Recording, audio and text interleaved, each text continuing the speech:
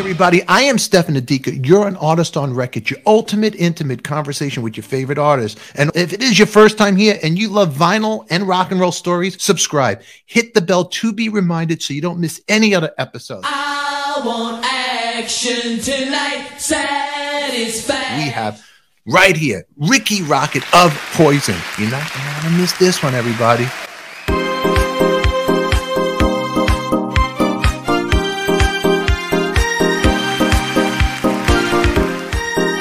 Rat decided to take us on the road, and so we got another single. They're like, okay, but you can't have as much money for this single, and you can't have as much money for the video. You're almost out of budget. Okay, so we're like, okay, so we're like, how are we going to make a video like this? Cindy, it's for you. I got it, Mom. That Brett. I just can't wait to get my hands all over you. Hit it, CC. Let's have absolutely no continuity. Okay. Like, just put everything on. Like, who cares if you look different in one scene than the next scene? I mean, we just went nuts with it. Right. It was shot in a day. And, you know, there was even stuff we didn't use, you know what I mean? In that, like, there was I was actually there was a projection of a movie, and I'm with these two twins and an old Cadillac in an alley, which was, you know, at the drive-in, you know, and I was in this old, not a Cadillac, I was in an old Ford, actually.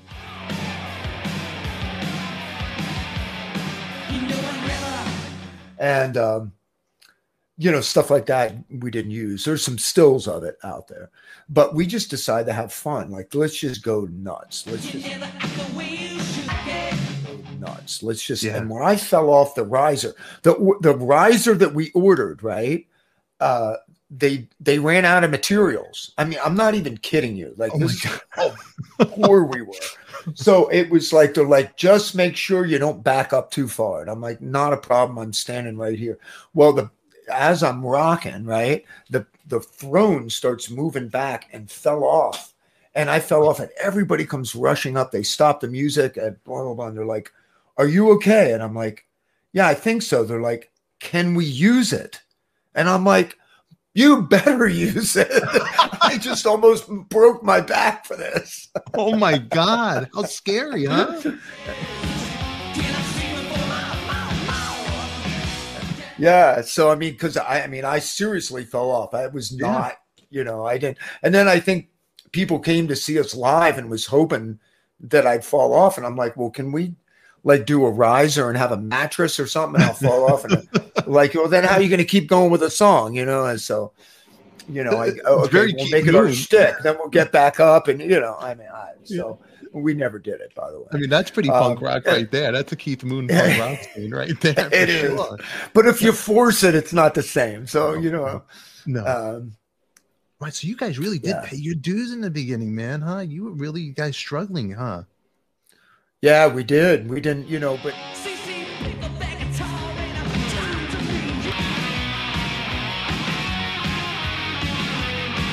When CC joined, I mean, it really turned things around because I think we just congealed so much better with him. Now, Matt is a great player. He's a good dude. He played, you know, he had that slinky Joe Perry kind of thing going, and it was really cool. But it didn't have that same energy that we needed to like really. And CC's a really good writer, and he's a good interpreter.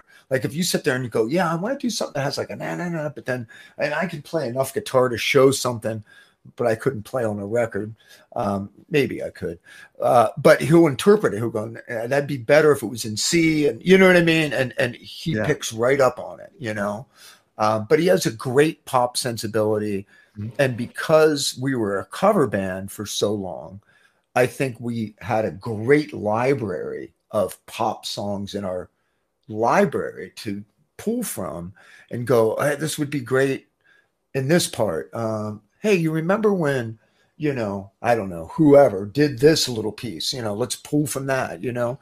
So I think that the pop sensibility helped from being in a, now when I say top 40, I mean like our top 40 was hard rock top 40. Okay. So it was more album oriented rock. 40, the top 40. But we were blessed with some cool radio stations back there. You know what I mean? CC is one of those guitar players underrated because he really is good. And he doesn't get like the recognition he should get because the guy, I've jammed with him. I've seen him jam live, spur of the moment. He is a really great guitar player, CC. You know what? I think, I hate to go into all this, but there was a lot of drugs. Okay. And I feel like the only time CC was ever sloppy is when he was fucked up. Yeah. He's not a sloppy guitar player. No, he knows exactly what he's doing. He's very schooled. He's solid as shit. And, so the only time any of us got sloppy was when we were just, wasted, basically. Yeah. But we kept that under wraps. Like Guns N' Roses, like wanted the world to know they were fucked up. We didn't want people to know. Yeah. You know what I mean?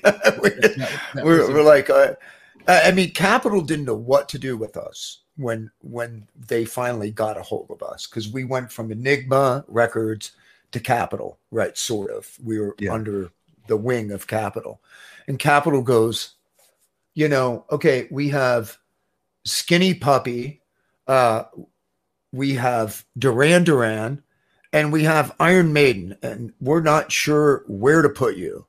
I'm like, well, we're not Skinny Puppy, and we're not Duran Duran, although there's a little, we're Iron Maiden on a Duran Duran level, maybe, kind of. Certainly not with the integrity of Skinny Puppy.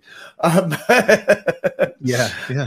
And I think, at first they were sticking us on weird bills, man. They didn't know where to put us, and we actually wound up opening for Duran Duran in Spain. So funny. And it was crazy. And then we played with these really heavy bands, and we had to find our own place. We really did. It was like, how do you take this club band from Pennsylvania and with the kind of the vibe of the Dolls, with Van Halen arena rock headspace, with this you had big bit song of commercial. Yeah, it was all about the song. That's the one thing that you guys had, like New York Dolls, the attitude, the vibe was good, the Johnny Thunders, all that, the danger of it. The songs were never big. They were never going to be big. You guys, and even on this first record, when you think about it, Cry Tough, I Want Action, I Won't Forget You, the ballad. You think about these songs, Talk Dirty to Me, which you hear to this day, behind all the makeup, the songs are still good. You'll see some hillbilly truck driver listening to Talk Dirty in his car that would never ever think to ever get up and dress like this and go on the streets. And it's pretty. Hey man, pretty Weezer impressive. did it. Weezer did a cover, and they did a great job with it. Too. Right. It was awesome. These are great songs you guys did. Moving forward, even songs later on, Every Rose. But this, for a first record to come out, it's a strong album, man. Something to be proud of, and it still stands the test of time till today. You got Weezer covering it. Did you ever and the thing back then? Do you ever think, Ricky, like, hey, this is going to be, people be listening to this 20 years, 30 years. Did you think that ever? No, I didn't think past that really so much. Our main thing was we love to have a live show. So we wrote our songs as a soundtrack to the live show. That's what we cared about. Later, I think bands started saying, I don't care. Album's an album, live is live. We'll figure that out later. We didn't think that way. So there were certain aspects of it we even kept simple, I wanted to be able to stand up and play that. Yeah. If I did some complicated fill, I couldn't. I'm just another drummer sitting there, right? So I wanted the whole audience to go, I was thinking visually as well as musically, kind of a Kiss headspace in that sense. You know what I mean? And so I think that, and then we evolved over time, because I think what, music started to evolve and what people wanted started to evolve. I think what we did on Native Tongue was absolutely on time. It was just with the wrong guy at the wrong time somehow, in terms of when we delivered it. But it did good. actually a lot better than people give it credit for. True, and I know you probably answered this all the time. Was Slash ever going to be a part of Poison, or is that a rumor? No, there was a big push. I mean, it was literally, it came down to CC and Slash. And Wow. And we didn't know what to do. Matt Smith, our old guitar player, was a huge proponent for Slash. He said he'd show him the songs and everything like that. And, you know, CC just gelled with us better. Those types of songs, the way he came across, all that kind of stuff.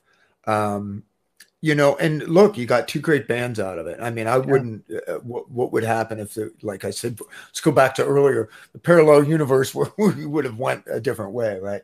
I don't know how that would have worked. There's no way to know, you know, but it wouldn't have been the same band, that's for sure, on all levels. It would have sounded completely different. But I like Slash. I know we had this weird rift with Guns N' Roses for a while, but it was more like we were vying for the attention of management. We had the same management for a while, and it's like, no, you need to pay attention to us. No, you need to pay. And it was more of that kind of thing, I think. Yeah. But Axl and Axl's band Hollywood Rose was the first band Brett and I ever saw out here. Athena took us to see it. She was dating the other guitar player in the band, or maybe it was a bass player. I don't remember. And we went to see Hollywood Rose, you know. And then, you know, later, of course, you know, Tracy joined and with Axl, and it was Guns N' Roses. And then he left that and walked away from that, and Slash walked in. So the whole scene back then, it was such a scene back then, because you had Hollywood Rose, and you had LA Guns, and you had Paul Black, you had all these different people, these different versions, and it was just all like everybody jumping in the same bed, you know, different times. It was just such a weird scene, but the music was so good. You know, I'm gonna reveal this for the first time. So there was a band called the Joneses, right? I remember the Joneses, Jeff Jones. One guy in the band would wear this cop hat and like a mod jacket down to his knees sometimes. Mm-hmm. And I stole that. I'm like, that's fucking looks badass, right? So I did it. And then Duff McKagan did it. And we run into each other at the Troubadour one night. And Duff goes, this town ain't big enough for the both of us. You know that. And it was in a friendly way. Like, and we laughed about it. And, but it was funny because we were both doing that kind of thing. And then I kind of changed up a little bit after that, I feel like.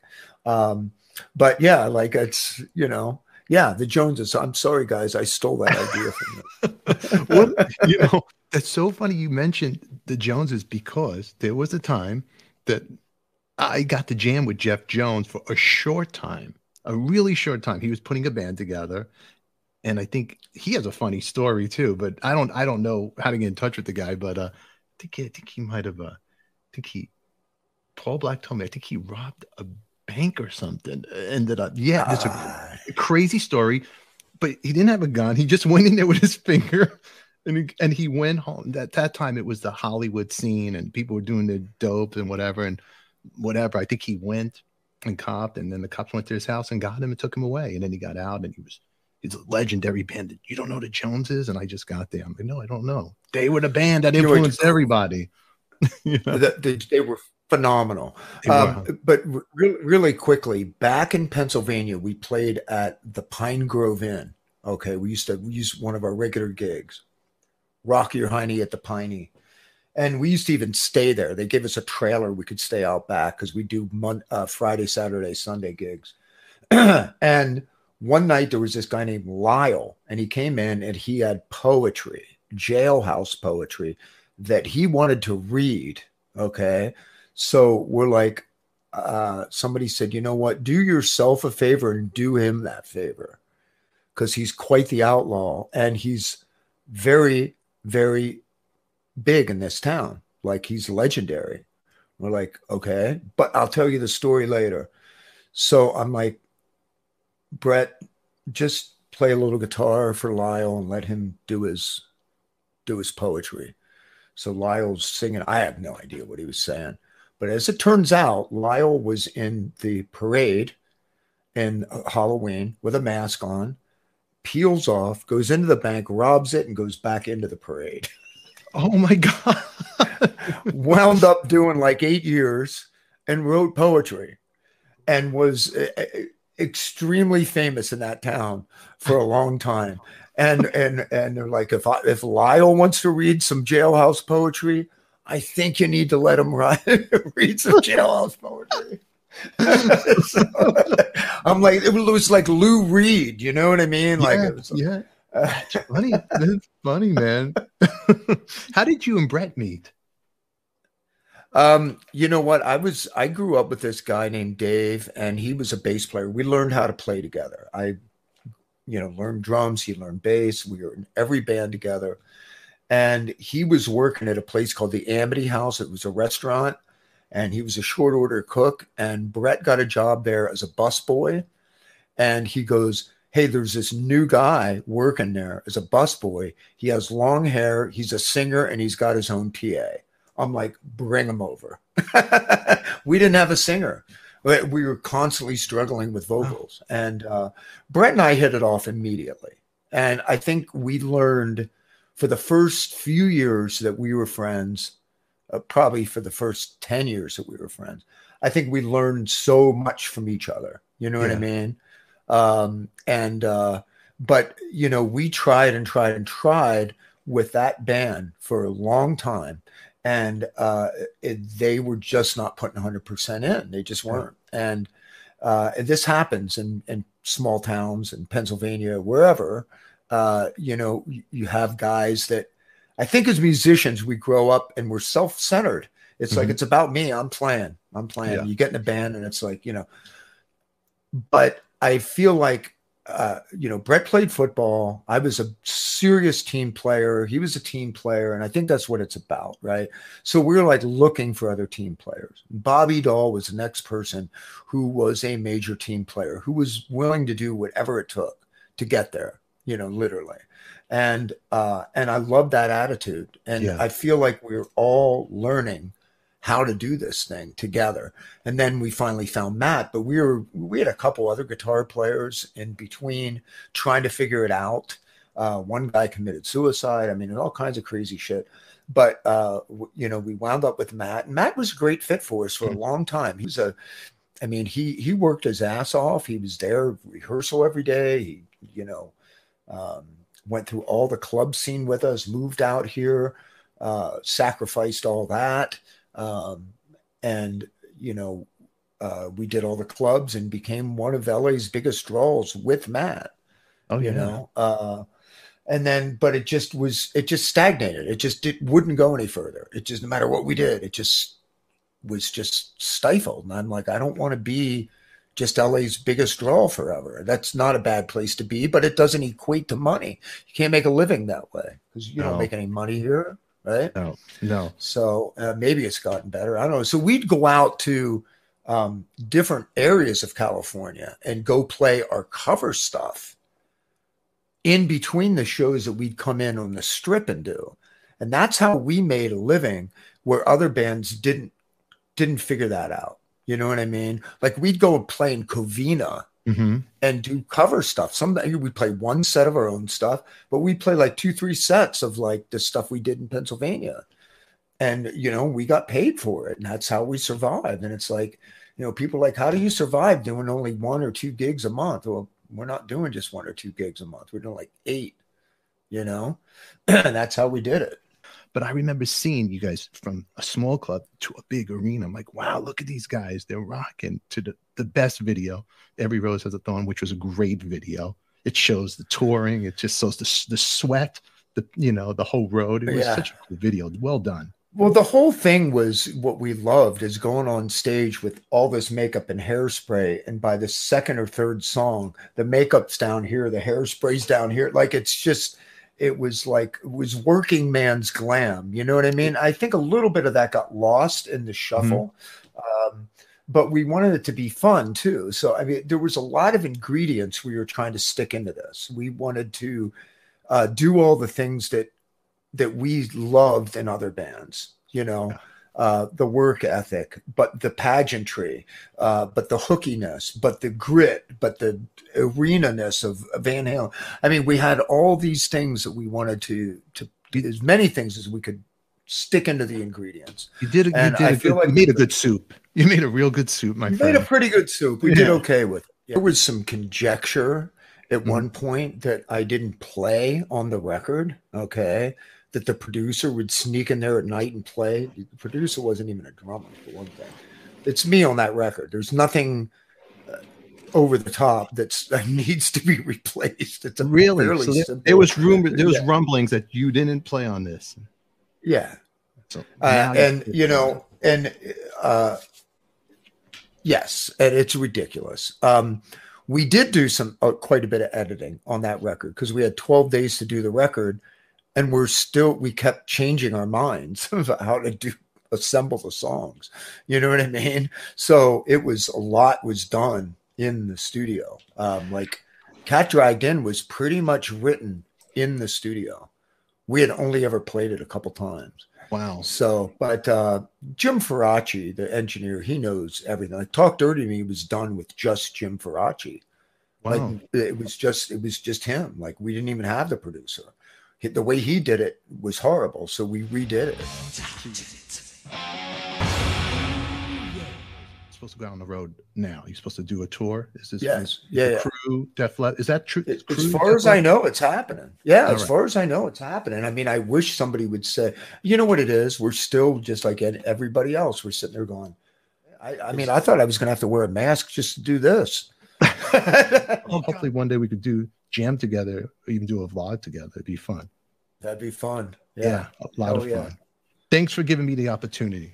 Really, I appreciate it. Take care of each other and keep rock alive. It's the only way. It's only rock and roll. We like it, you know. All right, buddy. I'll see you later. All right.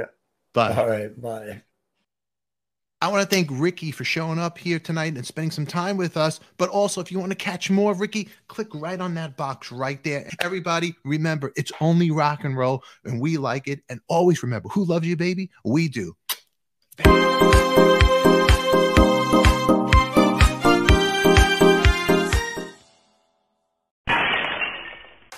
And follow us on your favorite podcast, whether it's iHeartRadio, Apple Podcasts, or Spotify, Artist on Record. Take us with you in the bathroom, in the car, whatever you want. Just don't get wild and crazy, all right?